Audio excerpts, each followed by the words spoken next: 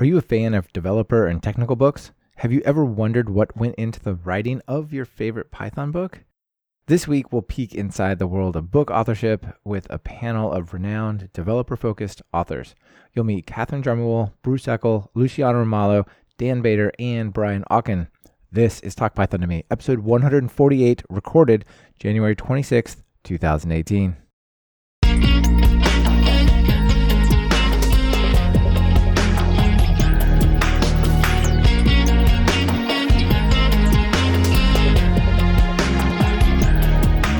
Welcome to Talk Python to Me, a weekly podcast on Python, the language, the libraries, the ecosystem, and the personalities.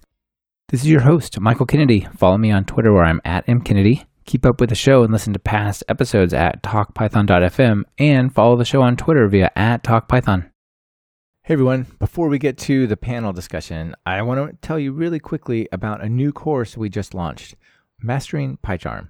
If you've worked with some of these IDEs like PyCharm, you know there's so much going on. There are so many features, and those can actually be a little bit hard to discover and use.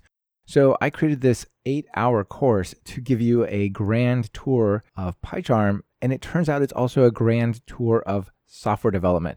We cover things like source control, refactoring, working with databases, client-side web apps, Python packages, unit testing, data science tools, working with projects, being super productive with the editor, and lots more. So if that sounds appealing to you, just visit training.talkpython.fm and find the Mastering PyCharm course.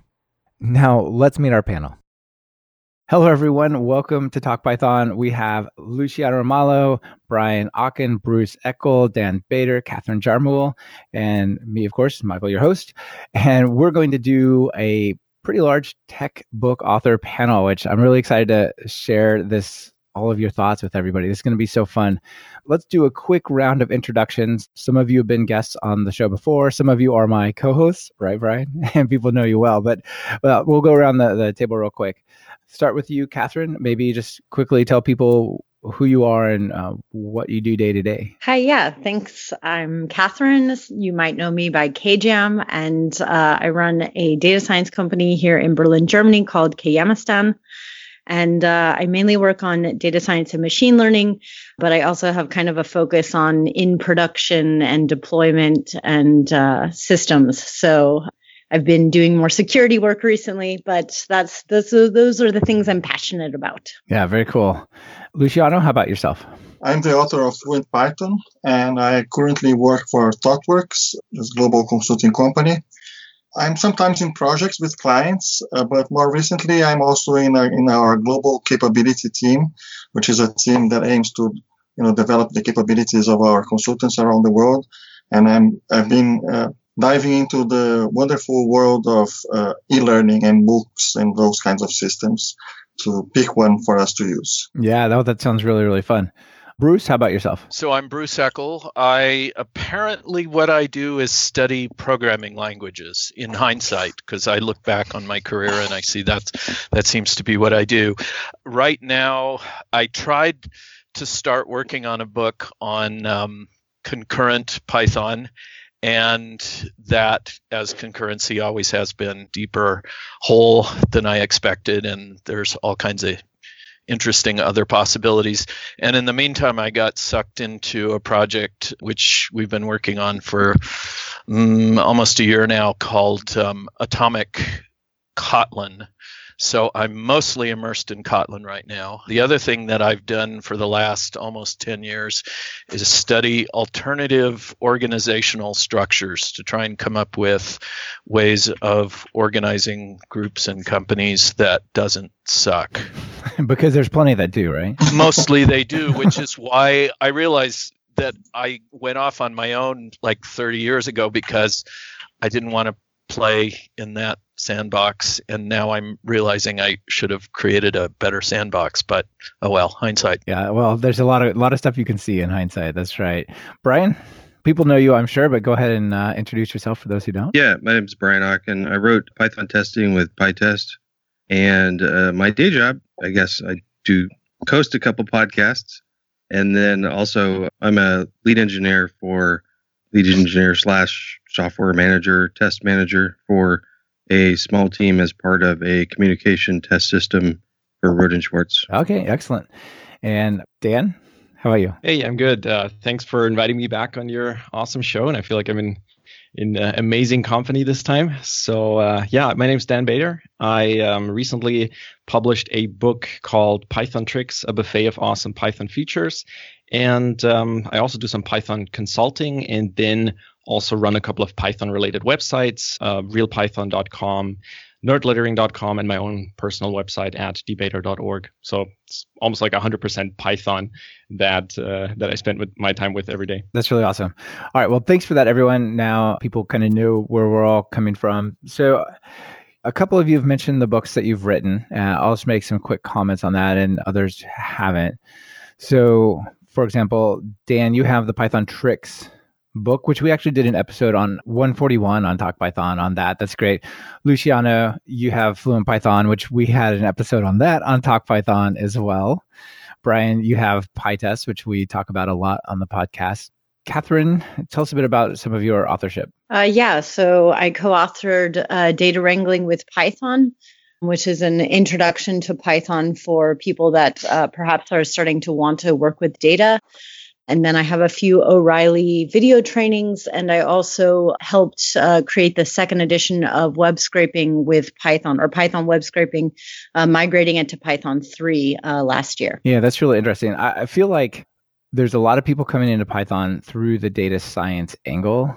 And while it feels like it's pretty similar, it's not really exactly the same type of Python that you write. I feel like when I read data science code, it actually feels like I'm reading a slightly different flavor or variant of Python. Let's say if I'm reading like web code or something. Yes. When we start thinking about the popular data science libraries, they're often heavily complemented with either Cython, for example, if we're using NumPy, or, Wes, creator of Pandas, he was an R person first and then wrote Pandas. So there's some things in Pandas that are much more idiomatic of R than they are of Python.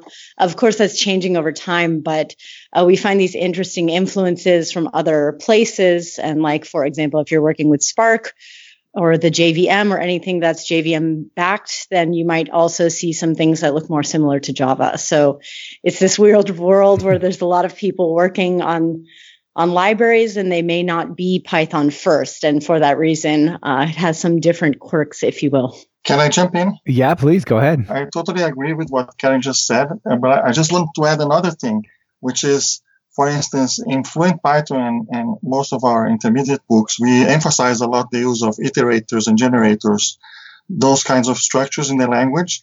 But then when you go to use NumPy, that's just wrong most of the time, because you want to use the vectorized operations, right? And so this is kind of a fundamental shift in thinking. And I won't remember the name of the book now, but I know I have a really good reference, a book by a French author, but it's Creative Commons, and it's written in English about changing your mindset from iterative code to vectorized code for NumPy. I will share with you the link later. Yeah, that'd be great. I'll put it in the show notes. Very cool. Bruce, you've written quite a few books. I've known about your books for a really long time. You want to talk about some of them that are notable? Well, probably most people know me for thinking in C++ and thinking in Java, but yes, I've written a bunch more, and then there have been a number of attempts that haven't worked out, and I seem to also do a lot of co-authoring, even though I keep saying I'm not going to do that anymore because it can be very hard. But I started out in hardware in my first book, which I self-published, and sometimes think, gee, I should have just kept doing that. It was a long time ago, and self-publishing was a little more challenging at the time. You were a real rebel doing that. A little bit, yeah. It was called Computer Interfacing with Pascal and C. And then I got involved in C++, and I was on the standards committee for its first 8 years, although I can't tell you anything about C++ now. It's changed so much. It's really different, yeah. It is. I wrote several books on C++ and then kind of moved over to Java. And then I co-authored a book on Flex. I tried co-authoring one a couple of times on C#, and then Atomic Scala.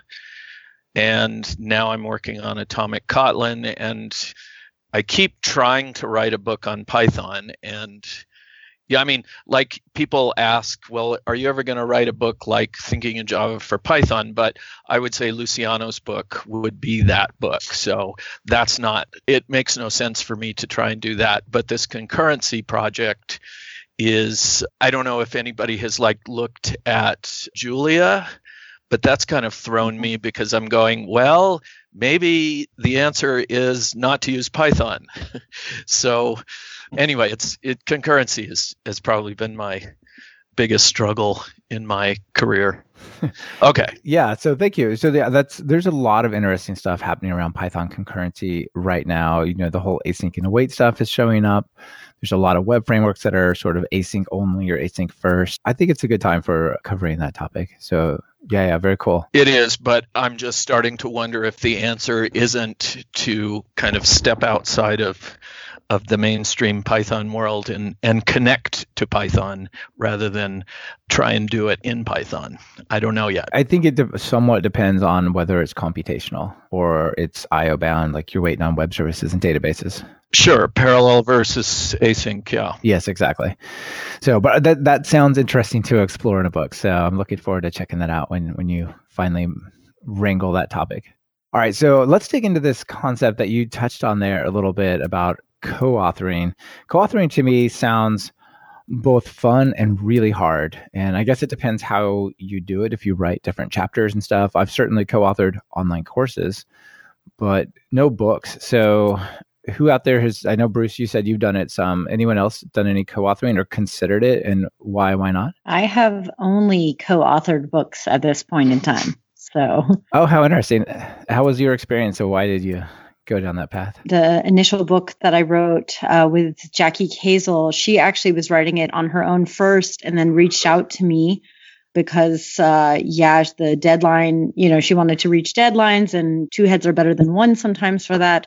And I think that if you're not really organized about exactly what is expected, I mean, it's the same thing as, like, for example, if you were building a project with a friend on the side. Let's say you're moonlighting or something. You're usually doing it with someone you know, or perhaps somebody who knows somebody who you know. So there's some element of personal connection. You need to be really clear about, deadlines, who's doing what, make sure it's absolutely clear, and that you have some knowledge sharing in terms of who's going to cover what parts in what sequential order. And this is extremely hard to do, even with bright folks by your side. But I would say organization and really trying to use something as if you would almost do an issue tracker to really say, okay, are you going to be doing the introduction to generators here, or should I do it in a later chapter, and so forth? Yeah. I use an organic process, which is much harder. I guess it's not harder if it's working. But I mean, it's interesting because I see this division between when people talk about book authoring, and there's you have to have a lot of structure. Some people say you have to write from X hours to X hours every single day. And then I guess for me, I look at that and I go, I understand that works for some people, but for me, I need to be inspired to write. And so I don't write when I'm not inspired. And if I'm working with somebody, I can't manage them. I can't say, you have to do this or that. But I will say one of the things after doing this a while, and then I asked Gerald Weinberg about it, and he's written and co-authored most of his books. And he had several guidelines for co-authoring. And the first one was everybody works on every chapter. The second, I think, was you never sign a contract until the book is done. And the third thing, and there might have been a fourth one that I can't remember right now, but the third thing is if the book fails, you walk away from it. Nobody owns anything about it. And I've never been able to successfully do that, but I feel like that is a way to kind of keep you out of trouble, because the times that I've gotten into trouble is when, for example, you do a contract first and then the other person might or might not feel like, well, it's almost like working in a lab when one of the lab partners punts and then you go, well, we're committed, so I have to take over. That's all I wanted to say. I'm kind of like you. I know some authors, they have really strict guidelines. I'm going to sit down and work from 8 a.m. to noon every day and just do that until I'm done.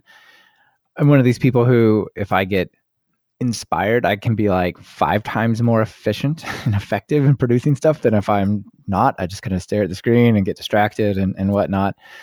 I don't know if I'm particularly productive or just particularly unproductive other times, but capturing that inspiration is really important to me. And I can see how it's a tough balance with a co-author. Well, the one thing I wanted to point out was that I often see the people who say, oh, you have to work from 8 until noon every day.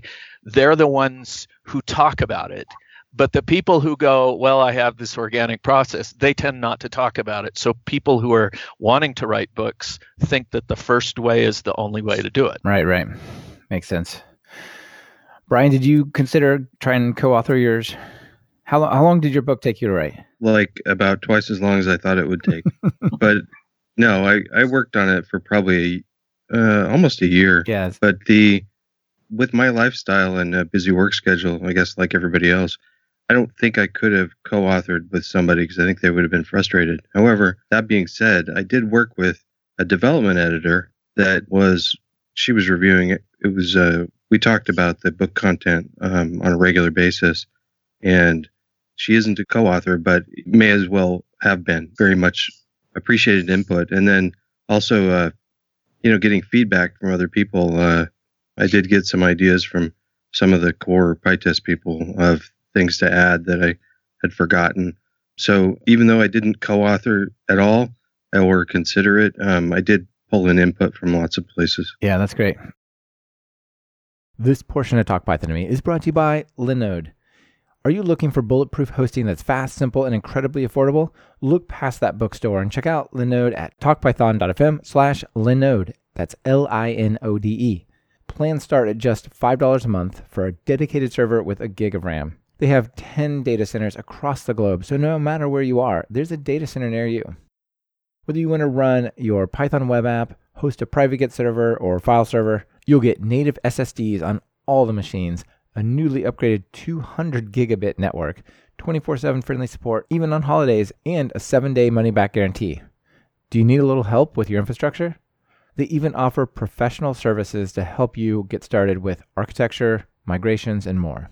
Get a dedicated server for free for the next 4 months. Just visit talkpython.fm/Linode. Dan, how about you? So I didn't work with a co-author. I think just in terms of how I like to work, I just preferred doing this on my own. Also because I really wanted to if I had it in me, could I actually finish this project and then publish that?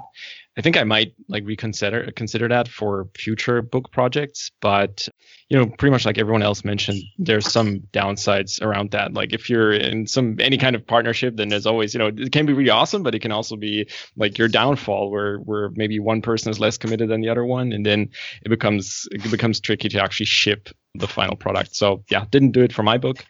But I was very happy that I got Marietta Wiaya's input on the book, and also she wrote the foreword for the book. So that was great support for me. Yeah, that's nice. Luciano, have you co-authored any books? No, I haven't. But I liked that Dan just mentioned the fact that he wanted to write the book on his own to see if he was capable of doing that. Because for me, that was totally the point as well. Actually, I started 3 other books in the last 20 years that I never finished. And Fluent Python was the only one that I managed to finish. I never had a co-author in the other projects either, so I didn't let anyone down. But in this case, I had a contract with O'Reilly, which is a publisher that I really admire. And I was self-employed at the time. So I decided to, in this case, failure was not going to be an option. And I did it. I wrote about part-time for about 9 months. And then my editor at O'Reilly, Megan Blanchett, who is just completely awesome, and she's now working for Pragmatic Programmers. I really recommend if you want to work with a publisher. One of the greatest benefits is having a great editor, and she is one great editor. Anyway, Megan started talking to me that, it was likely that I wasn't going to make the deadline and so on. The rhythm wasn't as fast as she expected. And then I just had a serious conversation with my wife and said, you know what? I need to write this book and I'm not going to do anything else.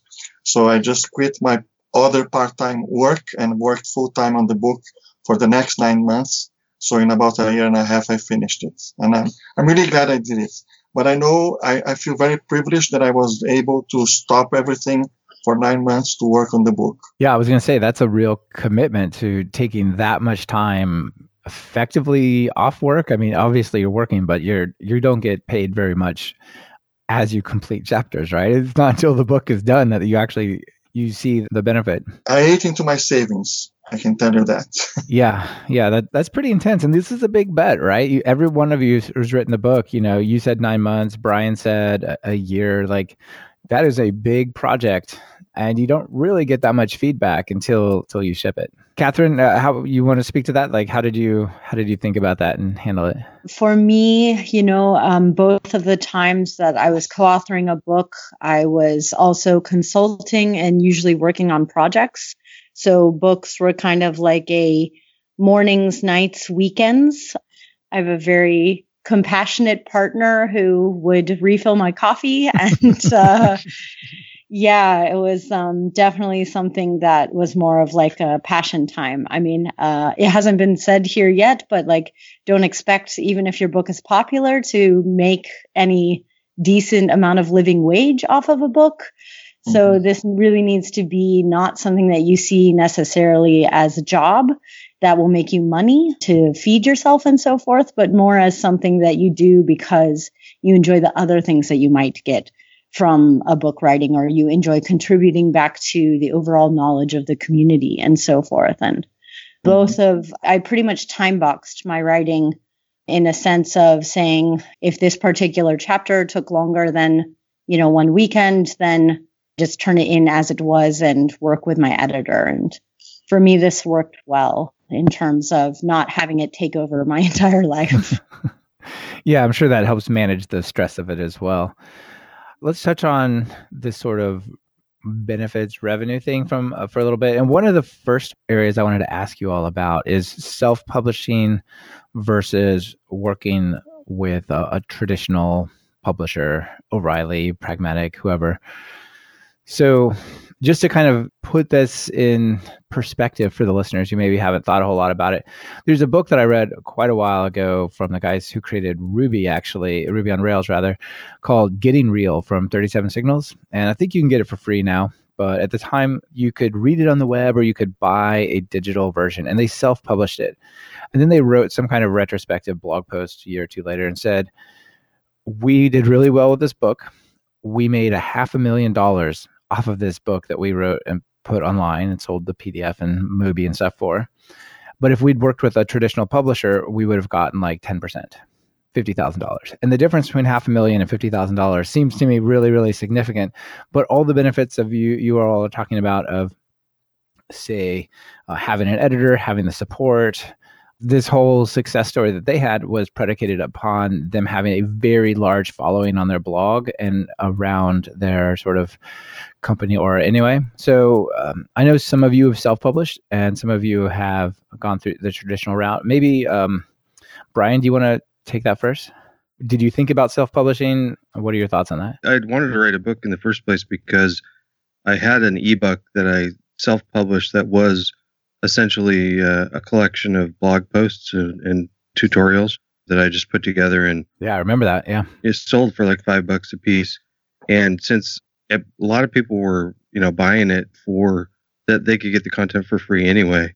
That's what, made me want to pursue working with a publisher. But I had heard all of these stories about people not making very much. And so I did after talking with a few different publishers, settled with Pragmatic because I think they're extremely fair with their revenue split. So it still isn't something. I mean, it's only been out since September, It's not something I'm getting rich off of, but I don't worry about whether or not I can afford Starbucks anymore. I guess that's the perspective I have on that. But I would definitely go again. I'd probably do both. I'm looking forward to do both self-publishing and working with a publisher. The benefit of working with a development editor, I think, is enough to offset some of the differences in revenue that you get, from my perspective. Yeah, and it also depends on how big your audience is that you can connect with to get the book, right? Like if Stephen King could probably really easily self-publish a book and be fine. But if you've never written a book and you don't run a bunch of podcasts or something like this, it can be a challenge, right? Yeah, and then to put in perspective the 37 Signals book, I mean, they had a huge following when they were publishing that. Signals versus Noise was very large, and so Yep. I've had a lot of experience with this, and I mean, first of all, it's important to understand how the publishing industry works. And there's about 10% of the books published kind of break even or make some profit. And about 1% of the books published are actual successes. So when you get involved with that, if you have a book that's a success, it's got to pay for the 90% of failures.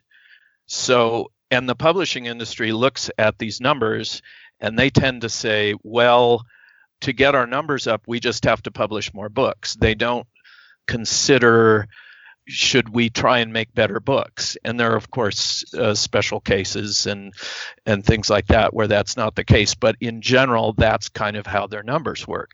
And so the other thing that you have to look at is, what kind of commitment are they going to have?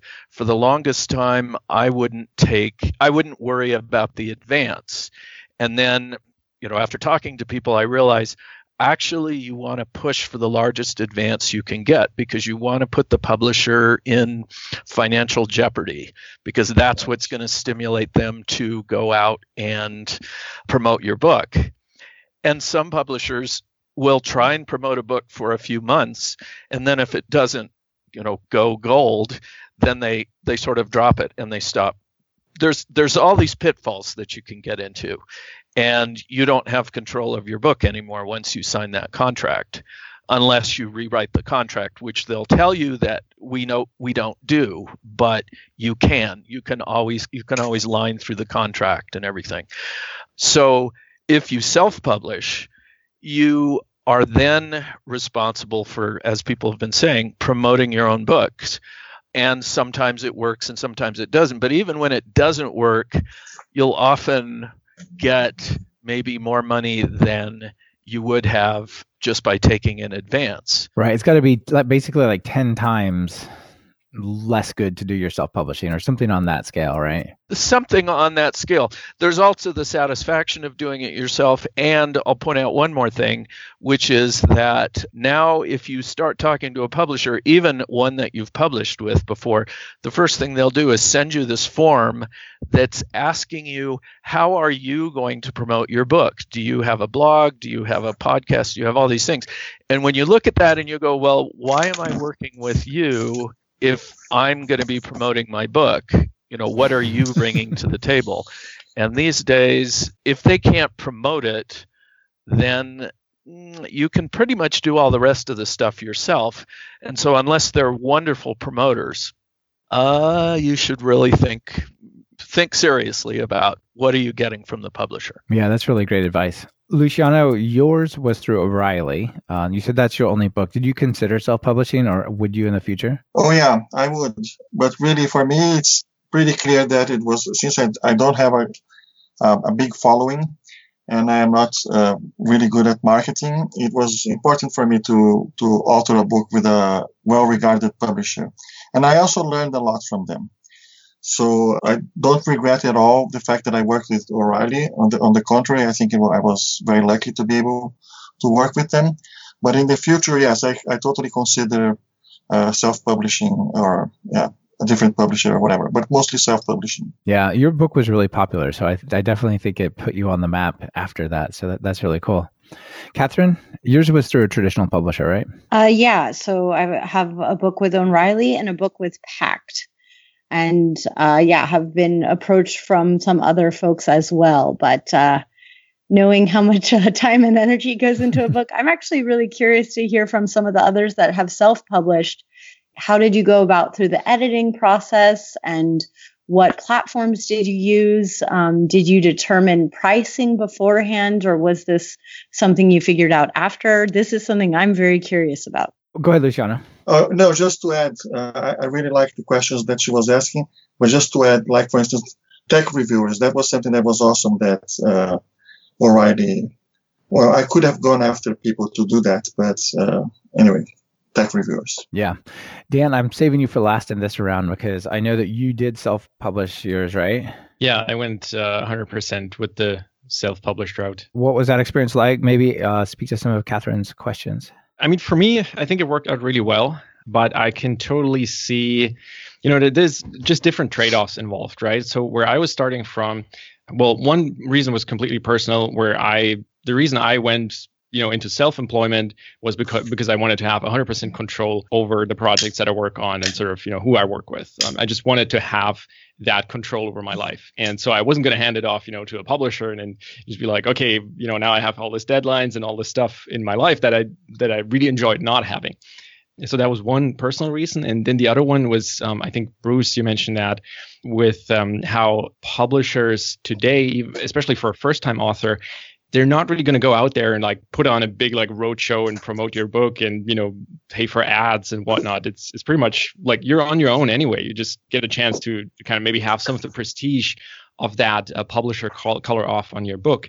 And so I looked at my situation. I was like, okay, well, I have this programming blog, I have this Twitter following, and I have a bit of an audience that I can work with here, right? And so I decided to go the self-publishing route. And I think it worked out pretty well. I mean, I'm still working on that first 500,000 or whatever, but in the end, it was worthwhile doing it that way for sure. Yeah, that's cool. Maybe tell us what some of the tools you used and things like that. Oh yeah, in terms of just making it happen from a technical perspective. Yeah. Like, how did you actually build it? I think as software developers, for anyone who's listening, I think you're in a uniquely great situation right now with for self-publishing your book, because I mean, all of the tools are out there. A lot of them are open source, and you can just compile all of the ebook formats that you're going to need, or a print-ready PDF that you can hand off to an on-demand printer like CreateSpace. And you can find all of that stuff online. It's not super easy to use, but if you can work with Python or a C compiler, you can definitely make that work. And so that's what I did. So I pretty much had like a full build pipeline for my Python tricks book. So I used a tool. Well, first of all, I wrote everything in Markdown, which, for those of you who don't know, it's like a plain text format that typically compiles to HTML, and it's just a little bit nicer, for you to insert bold text and headlines and stuff like that.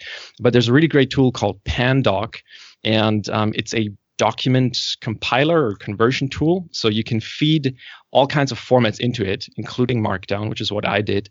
And then on the other end, you can output HTML, you can output LaTeX, and then compile that to a PDF. So that was like a central tool that I used where I could feed in my source files and then have all the different output formats that I needed generated. And I could adjust the sort of the typography and page sizes and all of that. And the great thing is, because, well, you're just feeding in like a bunch of plain text files into this tool, and then what comes out, this sort of LaTeX intermediate stuff or code, it's all plain text, right? So you can really understand how this all works, and you can use other tools like, for example, a C preprocessor to actually have little macros and stuff in your input text that I can now use, and I can generate, 5 different versions of the book with one little build script. So I just hit return, and it will generate the Kindle file. It will generate the print file for Amazon CreateSpace. It will generate the ebook file in all these different formats. And once you've got that set up, like, hopefully I'm going to be able to carry that over for my next book project. Wow, that sounds really, really cool. Could you also maybe tell people like how you sold it? I know some people use Gumroad. You can self-publish on Amazon. You could just put a PDF in a Stripe checkout JavaScript thing on your website. Like, how did you actually get it out to the world? Yeah, so for the first version, I actually used Gumroad, and I just set up a page on my site that had a Gumroad button. Like you can embed it, and people can enter their credit card information and then buy your book and download it right away. And that worked okay. And initially, I released it at a really low price. I think the first iteration of the book, it was, I don't know, it had maybe like 20 or 30 pages. And I think I started selling it at like $3.99 or $4.99 or something, a relatively low price for a book like that. And then just over time, as it grew, I got more serious about the delivery mechanism, and now it's actually on Amazon, and it's published on Amazon Kindle, and it's available as print copies through the Amazon CreateSpace on-demand printing thing. And then I'm also using a company called BookBaby, and they're like an ebook publisher, but they're not really like a publisher in a traditional sense, but you just send them a file and they will make sure it gets on all the different ebook stores that are out there, like the iBook store for iPhones and iPads, and also Amazon and Barnes & Noble. And they're kind of like a multiplexer for that. You send them one file and pay them $300 and they put it everywhere. So curious to see how that will play out. That's really interesting. And one other thing is, Bruce really made a great point about, you go to the publisher and they're like, how are you going to promote your book? Right? Like, I'm sure people are thinking, wait a minute, that's why I'm here talking to you, because you have the audience and the reach. But you managed to get your book like #1 in Python on Amazon, even though you had no publisher, right? Yeah, that was pretty crazy. And it made the whole thing like very real all of a sudden. So yeah, that was great. Yeah, absolutely. The reason, you can, like, I was able to do that because I had worked on building that following, and building, like, I started a Python newsletter and started just sharing articles and sharing tips and stuff on my blog and on my Twitter. And that gained enough momentum that I was able to say, look, like, I'm going to be launching this book now. You can get it on Amazon and kind of have this, just have this big launch and make a couple of like 1,000 sales on the first day, and that really bumped it up, and then you can kind of ride out that wave. But obviously that's, you can only do that if you worked on building up that audience first. And I can totally understand that, that takes a lot of time. Like, that actually probably took a lot more time than writing the book itself. And so I think that's, it's not like a magic bullet where you can just go like, oh, you tweet it a bunch of times and then it'll do really well. Like, it's just a whole nother project that you need to be working on. Yeah. Tweet a lot. Yeah. So another topic that I wanted to touch on with you all is there's probably a lot of people out there who would like to write a book. They'd like to put something that they're really passionate and expert about out there in some sort of written form, but maybe they've never considered themselves a good writer. Like, they got a B in literature and they didn't really enjoy essays and things like that. So, like, maybe we'll start with you, Brian. Like, what would you give people advice for, like, improving their technical writing or, sort of getting started like that? Start blogging. Just write. The best way to get better at something is to practice. So do it. I've been blogging for maybe 5 years or more before I started writing, and I don't do it very consistently, and I definitely don't do it very much now because, like, 2 podcasts and all. But you audio blog. Well, yeah, and I started podcasting because I thought it would be easier than writing blog posts, and yeah, that's a mistake. That's my advice, is just do it. And get feedback and be humble about the feedback and listen to it. I mentioned that in the entrance of the introduction to the book of Luciano. He was one of the reviewers of my book and was very honest about what the direction it was going, and I took it to heart, and it made it better. So listen to feedback. Yeah, it sounds really good. Luciano? Yeah, blogging, totally. I just recently, I never have been very disciplined with blogs, so recently I just launched a wiki based on DokuWiki, the PHP wiki engine, which is really nice because it's simple, and it's called Stand Up Dev. I'm writing slowly there. One of the advantages for me of having a wiki instead of a blog is that I like to be able to link across, and also not having this time-based scheme of publishing. But I wanted to say one thing that I actually tweeted at some time ago. David M. Geary is the author of some famous Java graphics books, and more recently an HTML5 Canvas book. And he wrote, I think, in one of his prefaces, a recipe for writing a programming book. It also applies to blog, but it's really good. The recipe is code an interesting example illustrating an idea. And I think this is the key, right? I call this the example-driven approach of writing. So you think of an interesting example that demonstrates an idea, then you explain it. So the text flows from the example. The text is there to explain the example. And the example is there, of course, to convey some idea, some concept. And then you just repeat. And I took this idea to heart, and I think one of the things that I'm proud of in Fluent Python is I think it has interesting examples. Short, but interesting. I don't like books that have a lot of full-bar examples, for instance. Fluent Python has a few full-bar examples, but most of them are not full-bar examples. And it's hard, actually, to come up with good examples. But I think it's totally worth it to make the book interesting. And, of course, you can do that. Yeah, I agree. I don't like those fake examples either. I always feel like they're kind of a cop-out. I think it's good to be able to build from something into the book. So in my case, I built on lots of presentations because I've been using Python and I've been evangelizing Python since 98. So I had a lot of presentations and a lot of course material over the years that were just slides and examples. So a lot of that went into the book. So I really think the idea of having some prior motivation to develop examples and write, like a blog or courses or podcasts or whatever, is a very good way of building up material to then launch into a book.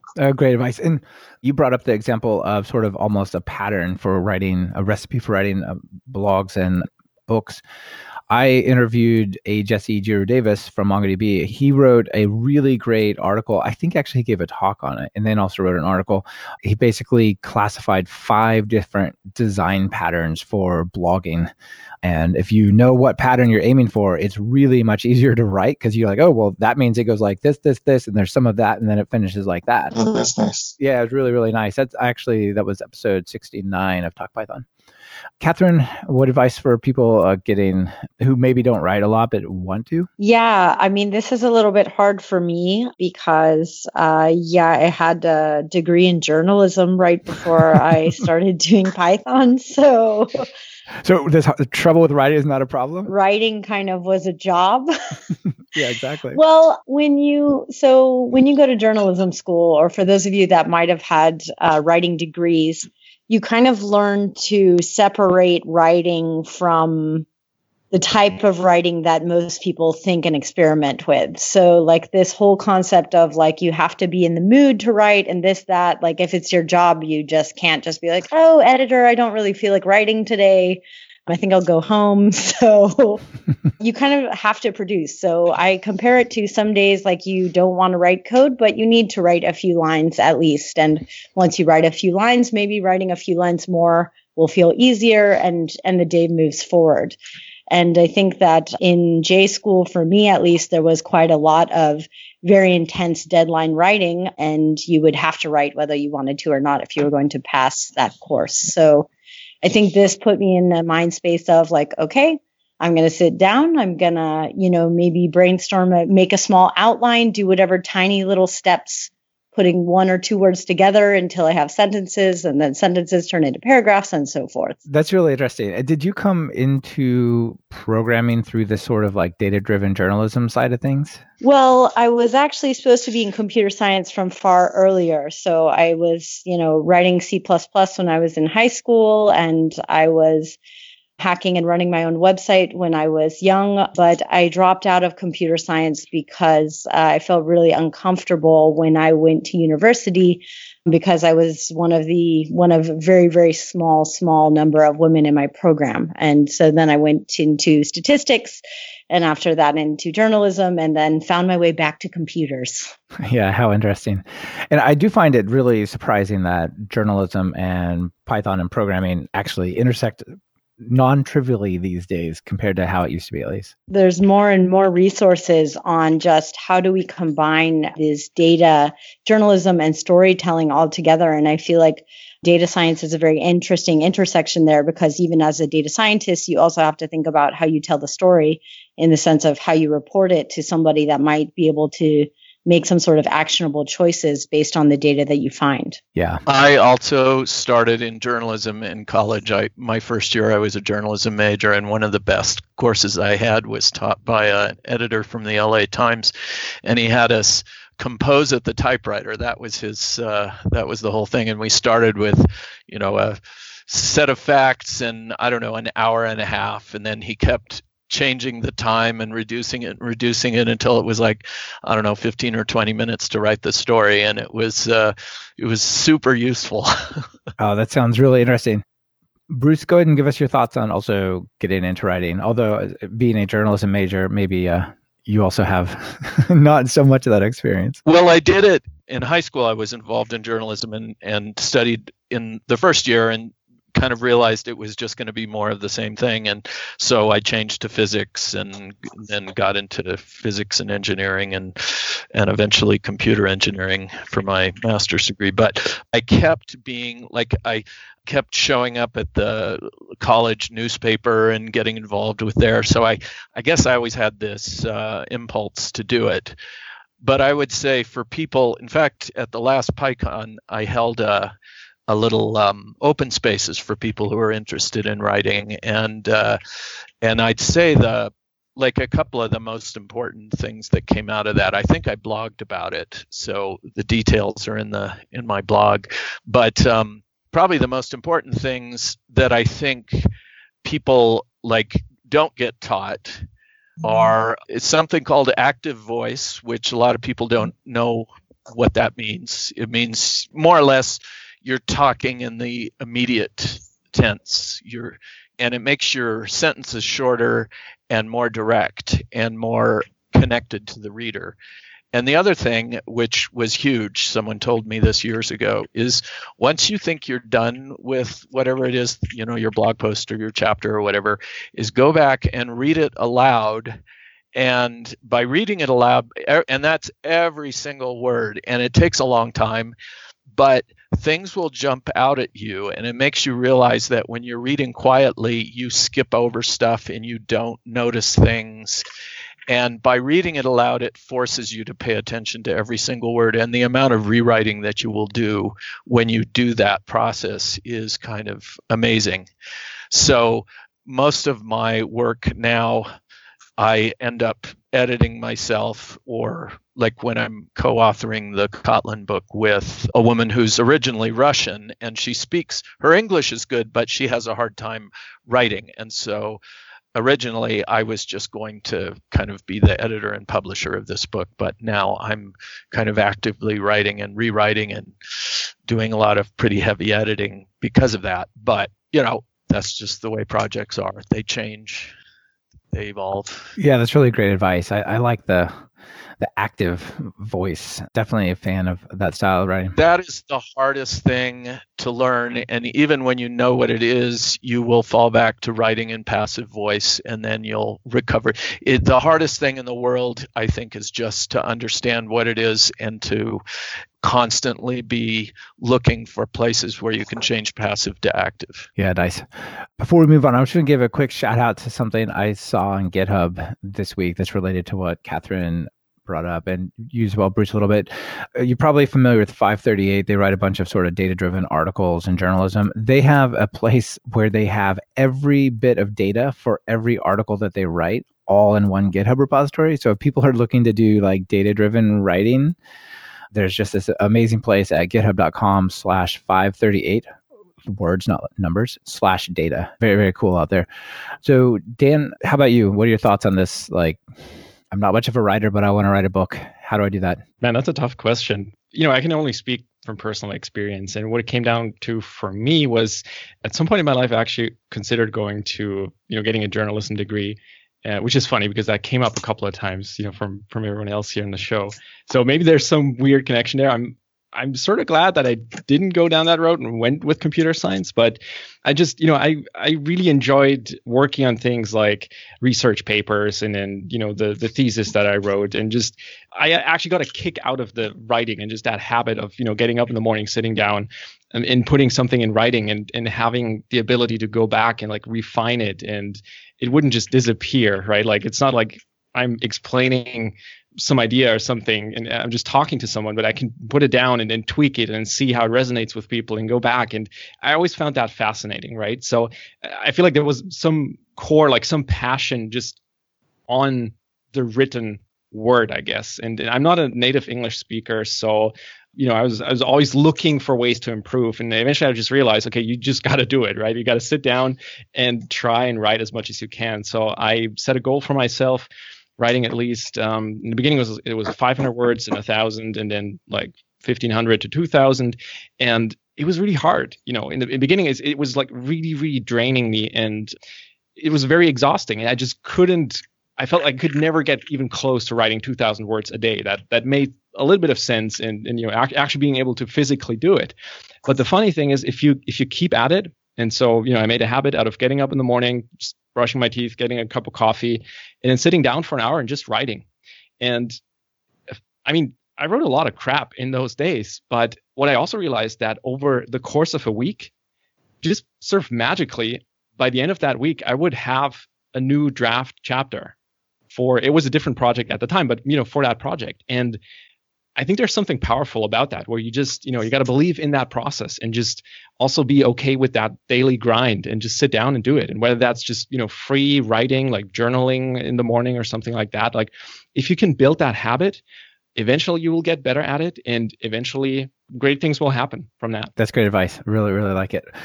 All right, everyone, we're pretty much out of time for our episode, so I think we're going to wrap it up. And I'm going to change the questions just a little bit, the 2 questions I ask everyone, and keep it short just because there's a lot of us and we are kind of getting low on time. So instead of asking you what your favorite Python editor is, I'm going to ask you what editor you use to write your book. Catherine, let's start with you. Vim. Vim, right on. And do you write in like Markdown or what? Yeah, there's a few different flavors that some of the publishers like to use, where some things are mixed around. So then when you go back to real Markdown, you're like, oh, wait, why isn't this working?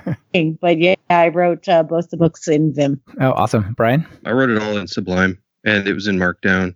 And some of the pragmatic stuff was almost like Markdown, so I had a converter to convert Markdown to the format that they needed. Beautiful. Luciano? I also used Sublime, and I used AsciiDoc on a recommendation by O'Reilly, because they have this tool chain that uses AsciiDoc. And I used to be a big proponent of restructured texts in the past, but AsciiDoc is much better. And I also find it better than Markdown because it's more expressive for book writing. For instance, I'm the kind of author that likes to write footnotes and lots of cross-references and things like that. So AsciiDoc is more appropriate. But now I'm starting this draft project that I don't want to talk about, but I'm using LaTeX because it's based on another book that's written in LaTeX, and I'm not really enjoying it. AsciiDoc is my favorite option. That's cool. Back when I was working my math PhD, I wrote a lot of LaTeX as well. Bruce, how about you? I've done all the camera-ready pages since Thinking in C++ for my books, even the ones that were published through publishers. And because it would do all the indexing and table of contents, I didn't use page layout, I used Word. But I have switched over to using Pandoc flavored Markdown, and I have a whole bunch of tool sets that I produce things from with that. And I use Sublime Text, but for the camera-ready pages, I'll probably go back to Word just because, I'll convert from the Markdown source to Word and then use it for layout because it still has kind of everything in it, and a regular page layout program doesn't do that. All right, cool. Dan? I'm using 2 editors because I found that switching between 2 different environments, it really helps me just look at the text differently, and I often use different devices too. So I'll write something on my computer and then read it again by emailing it to myself on my phone, for example. And I just found that other things will jump out at me. But for the actual writing, I use a tool called Ulysses. I think it's Mac OS only, but it's really great. It's like a fancy Markdown editor. And I use that to do all of my writing for the newsletter and for the web. And then I do all of my editing in Sublime Text, and then publish from there. So I use these 2. Very cool. Very cool. For my Markdown, I use IA Writer, which is a Mac thing as well, but I don't write any books. So, all right. So let's go ahead and wrap this up, you guys, and I will give you each a chance for a final call to action. Say, Dan, how about you? Final call to action. People are interested. What do they do? Buy my book. No, I feel like that's too easy. But seriously, please do. They should buy and study your book, and then they want to write their own. Yeah, no, like I feel like so what I would love the most, besides people buying my book, no, okay, gotta stop this. I think it would be great if more people went out there and just shared their experience. And please, for everyone listening, like, don't feel bad about putting something out there that's not perfect. I mean, of course you're gonna get crappy comments and sometimes a little bit snarky feedback, but who cares? This is the first step, and it can only get better from there. And you'll be glad when you look back at that, a couple of months or years later, and also what this can do for your software development career. So I would encourage everyone just to go out there, just put like a 200-300 word program example, put it on your blog or somewhere.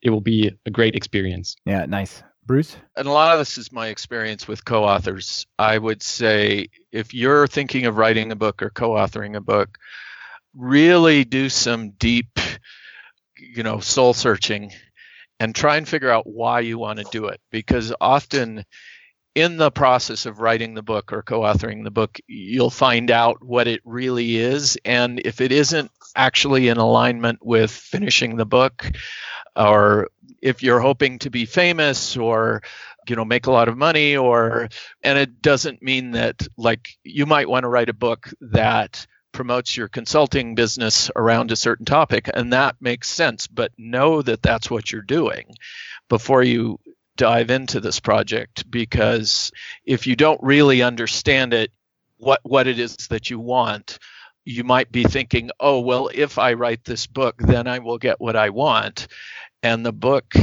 probably won't let you do that. You may not finish if it's not really in line with what you want. Yeah, good advice. Luciano? Well, I agree that force yourself or make yourself write or produce content, maybe not in writing, but like maybe slides for talks at a local meetup, and teach stuff to people. There's always people willing to learn.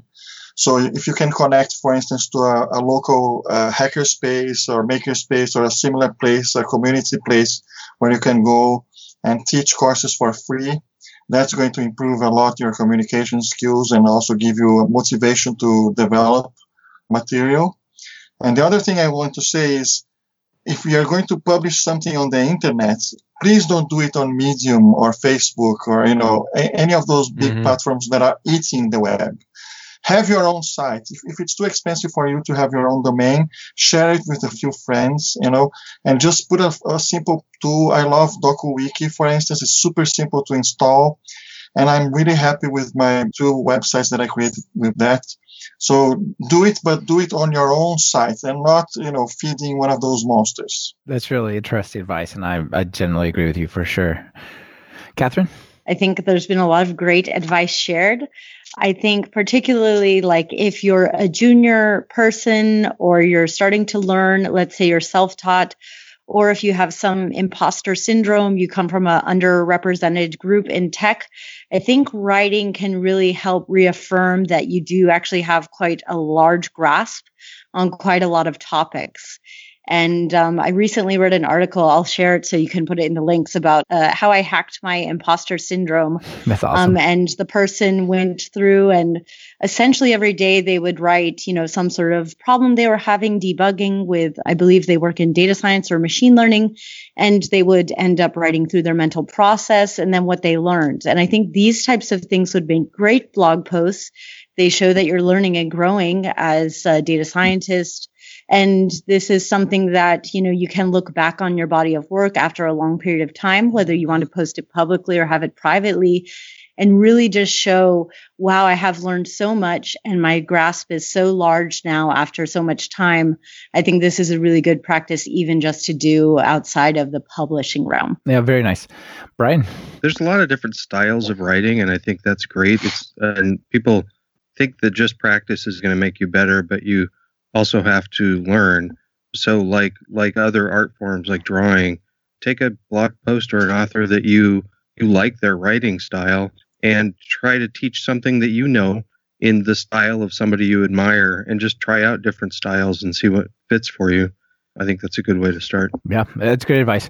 So I'll leave everyone with one book recommendation that kind of ties some of this stuff together. There's this really interesting book called Hustle, The Life-Changing Effects of Constant Motion.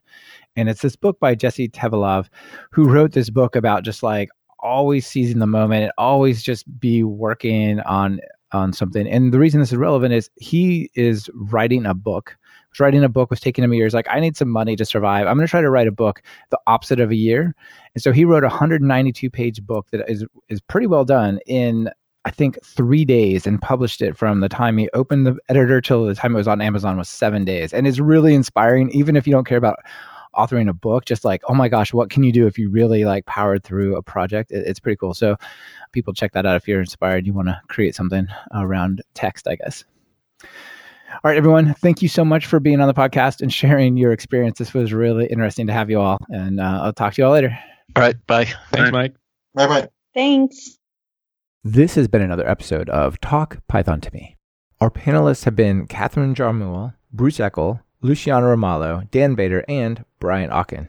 And this episode has been brought to you by Linode. Linode is bulletproof hosting for whatever you're building with Python. Get 4 months free at talkpython.fm/Linode. That's Linode.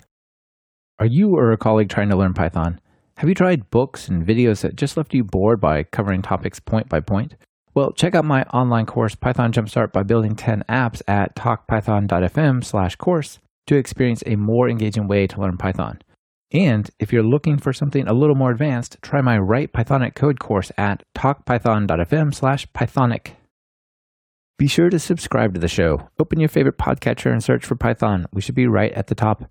You can also find the iTunes feed at /iTunes, Google Play feed at /Play, and direct RSS feed at /RSS on talkpython.fm. This is your host, Michael Kennedy. Thanks so much for listening. I really appreciate it.